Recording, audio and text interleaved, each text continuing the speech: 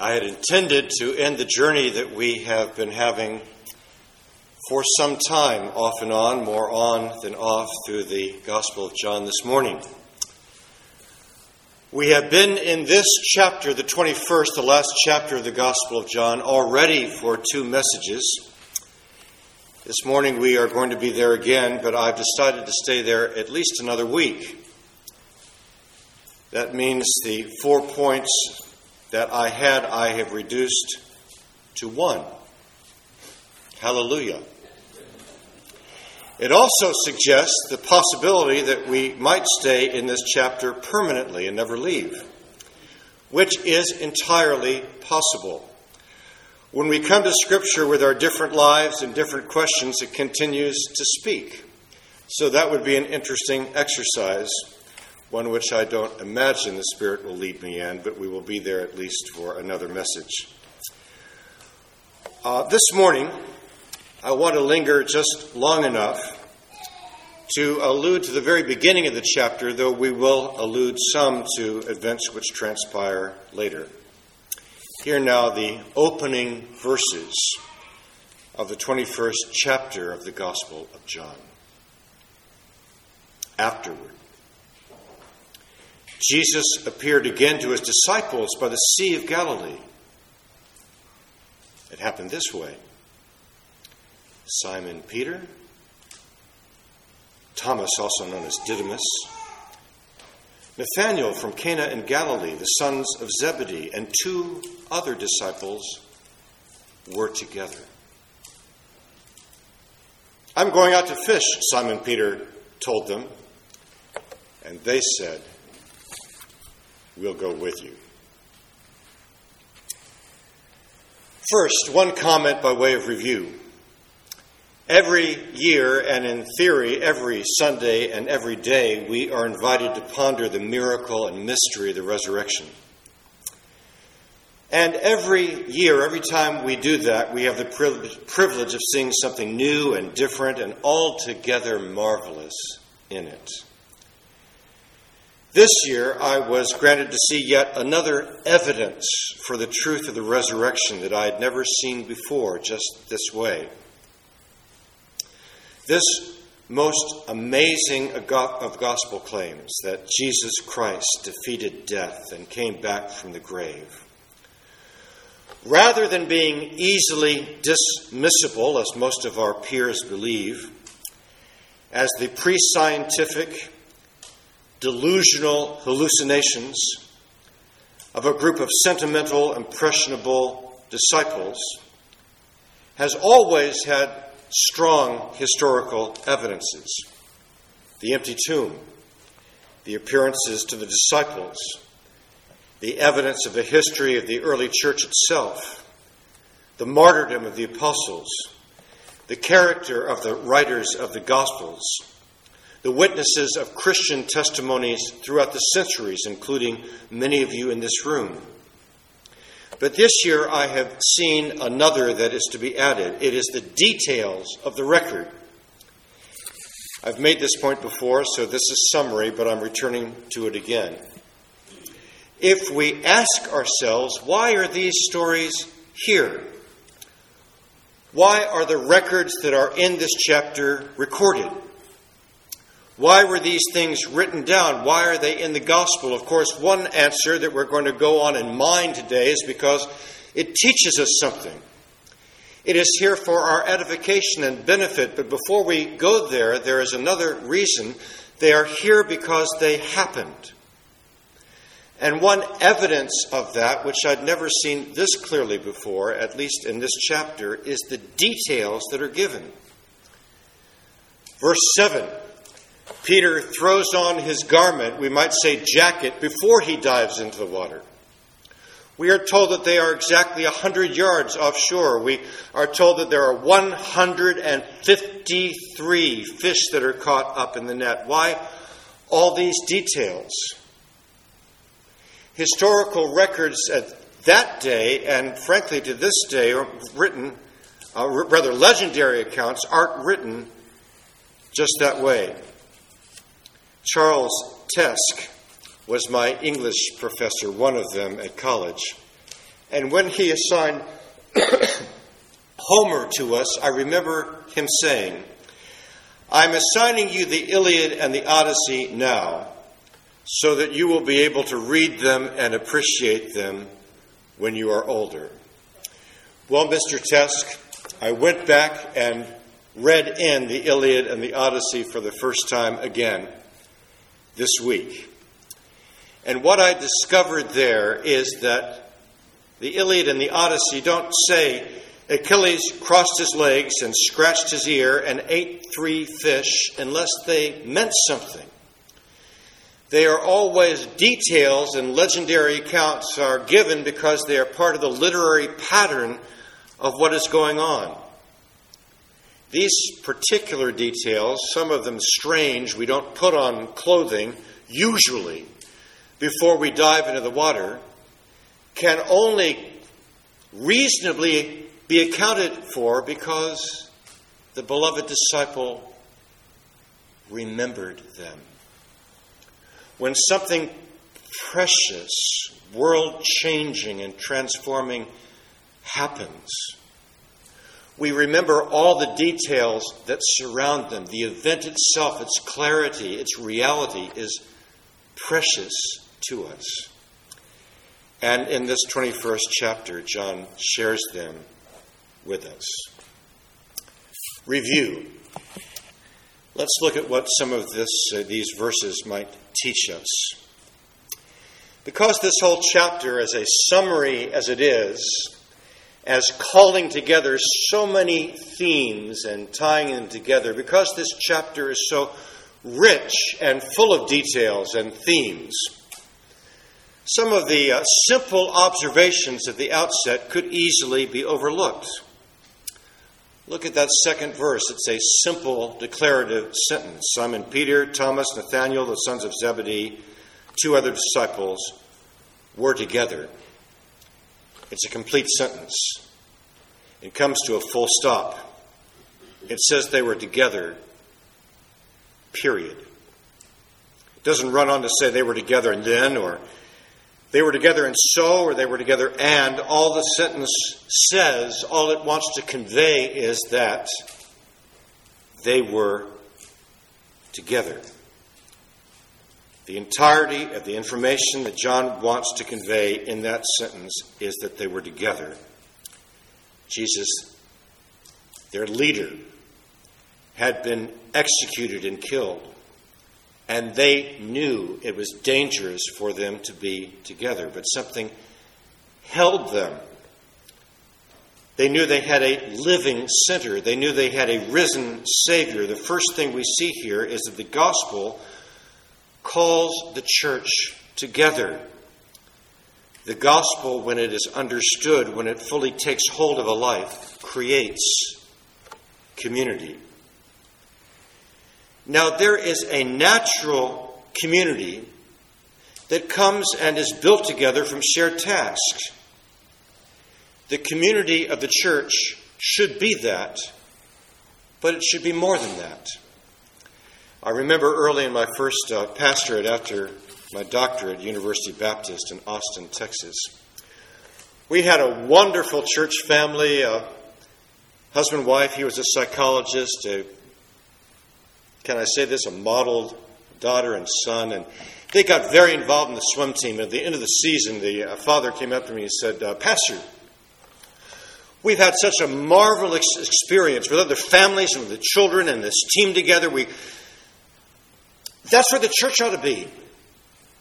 And, we don't have enough of that. We need to pull together like a team." I would suggest that's a natural formation of a community, and that's a blessed thing. It's created of God. The church should be that. It should also be more than that.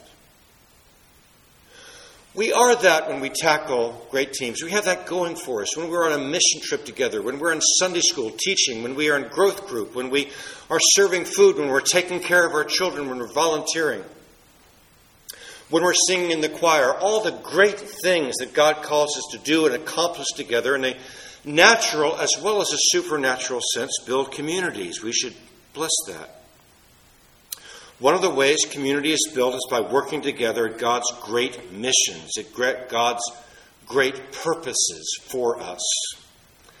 One of the members of this church, Chris Chun, has published, actually he's co-published a book using in its title the great quote from the missionary William Carey, "Attempt great things for God and expect great things from Him." That only happens when we listen to His Word and when we do put our lives at full stretch to accomplish great things for Him, expecting His great provision.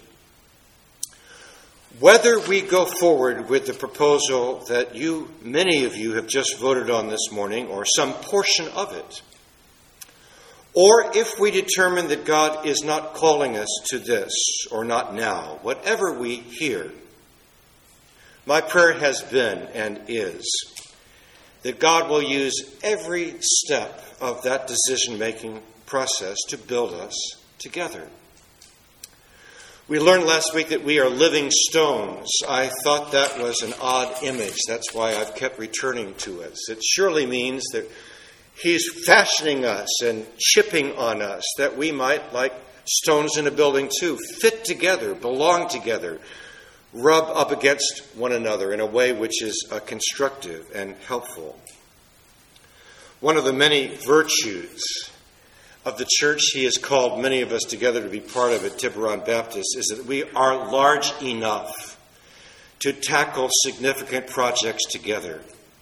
And we are also small enough to know one another deeply and personally. What you have voted on, what the 11 o'clock hour will be voting on, is a big project. But the important thing at this juncture is that the decision about this project bring us together, that it be unifying, a God-honoring, Christ-building decision. It's more important than the decision we make. Unity can be forced, but community can't. In the comic strip Peanuts, Lucy was pretty much of an expert of knowing how to force unity without caring much about community. In one strip, she sees Linus watching TV. Lucy comes into the room and unceremoniously demands that Linus change the channels. I guess that's singular, channel. Linus asks, "What makes you think you can just walk right in here and take over?" And Lucy says, "These 5 fingers." She says, "Individually, they're nothing. But when I curl them together into a single unit, they form a weapon that is terrible to behold." Linus reflects on this for a moment, and in the next frame he says, "Which channel do you want?" And then he turns away and he mutters to himself. He looks at his own 5 fingers, and in the last frame he says, "Why can't you guys get organized like that?" There can be unity without community, but it is community that we are being called to build. So community in God's church is to be prized, it's to be valued, it's to be treasured, it's to be protected, it must be built. And like other things that are important, it must be worked on.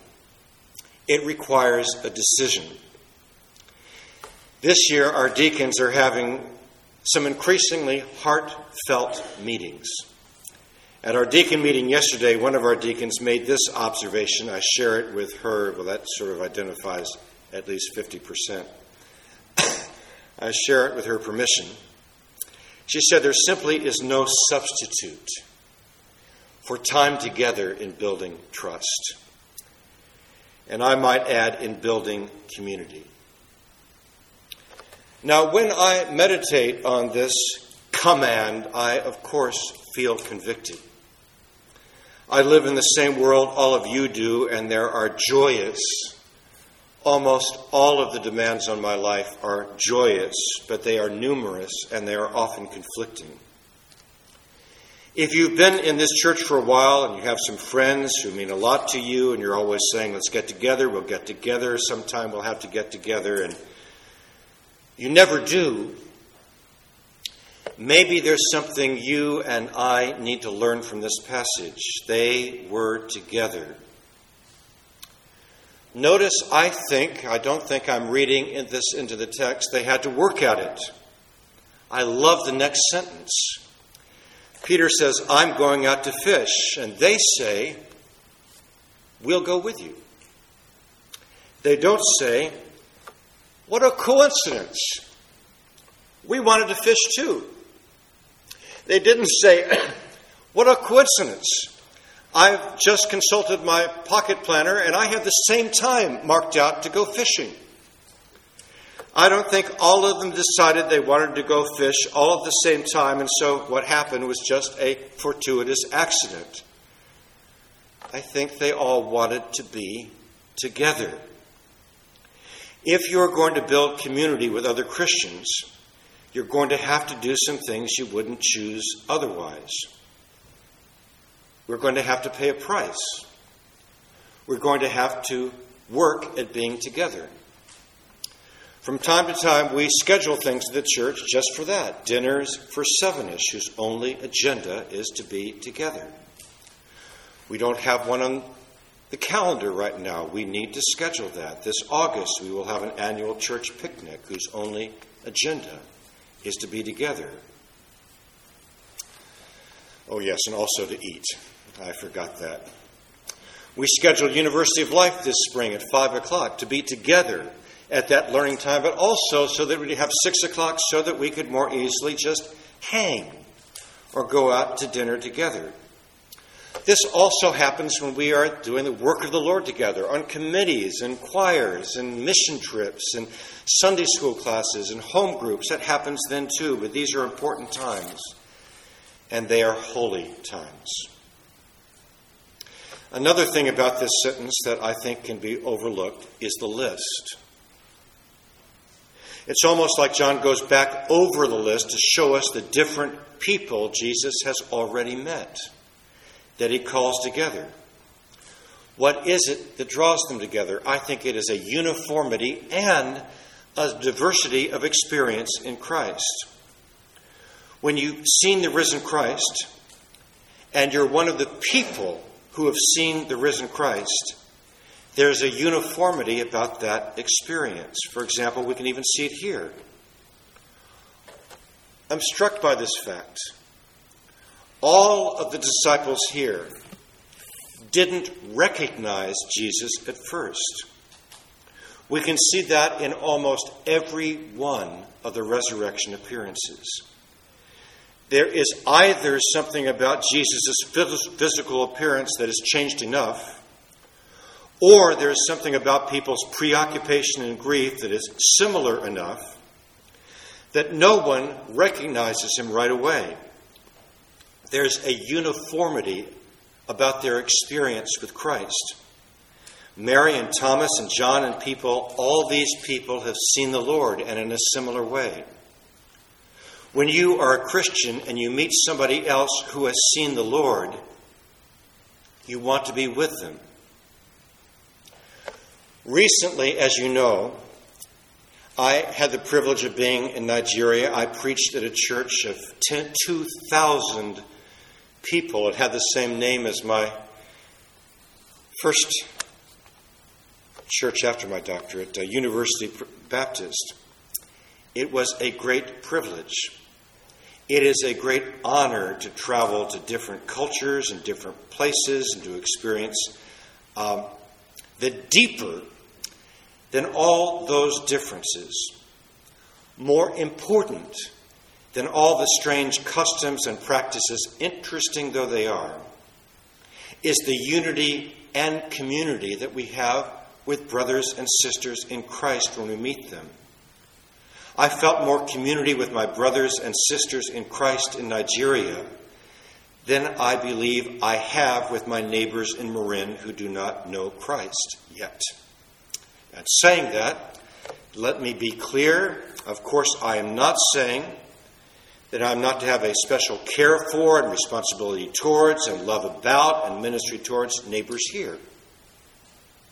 But it is simply to recognize that I have a closer community with those who know Christ, even though there are great cultural differences that I have, even with some members of my own biological family who do not know Christ. One of the great blessings of ministry here at Tiburon Baptist Church is that which has afforded many of us to go in 4 or 5 or 6 times a year to San Quentin. It is available to all of you. There's a clearance you have to work on. See me or Beth Singleton or Jeannie Bader. It takes a few weeks, but it's minor, and there is a blessing at the end of it. We are blessed by the community that has been forged over the years of ministry with those people in San Quentin.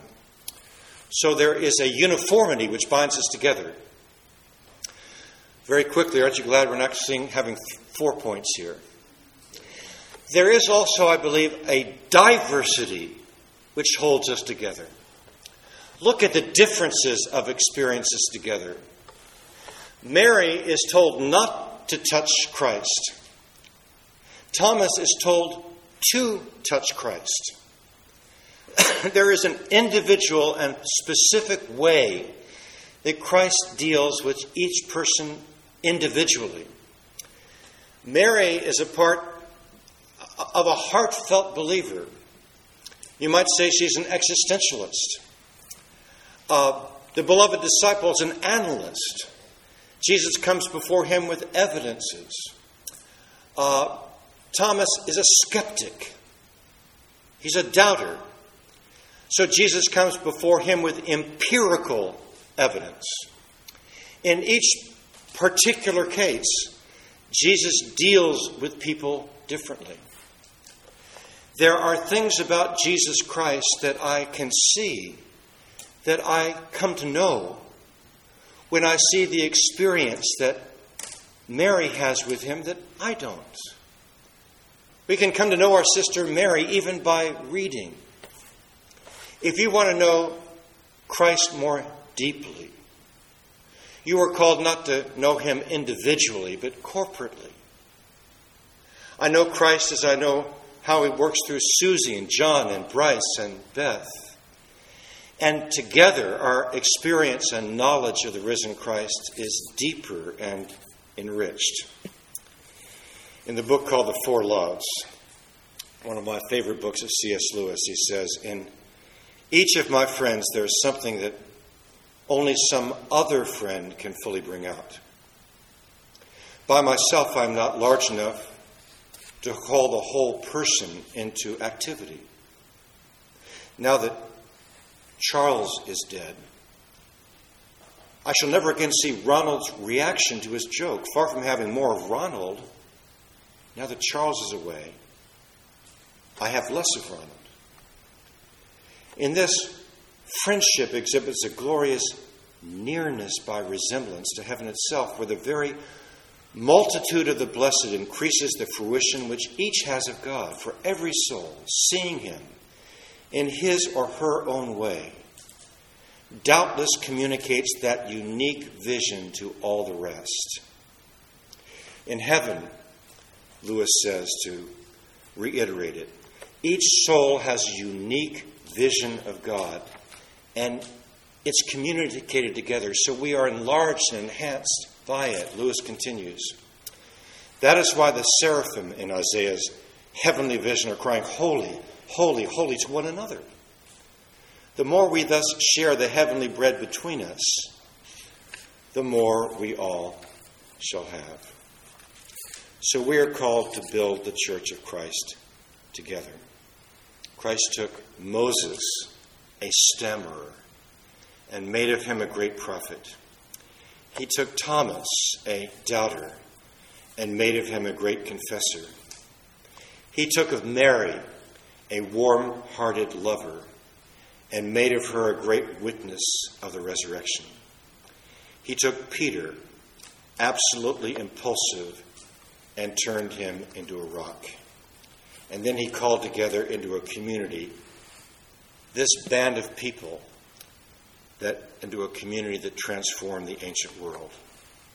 He has called this small congregation in this privileged place to be, of all things, a part of what he was doing in Somalia and the Horn of Africa, one of the poorest and most desperate places on the globe.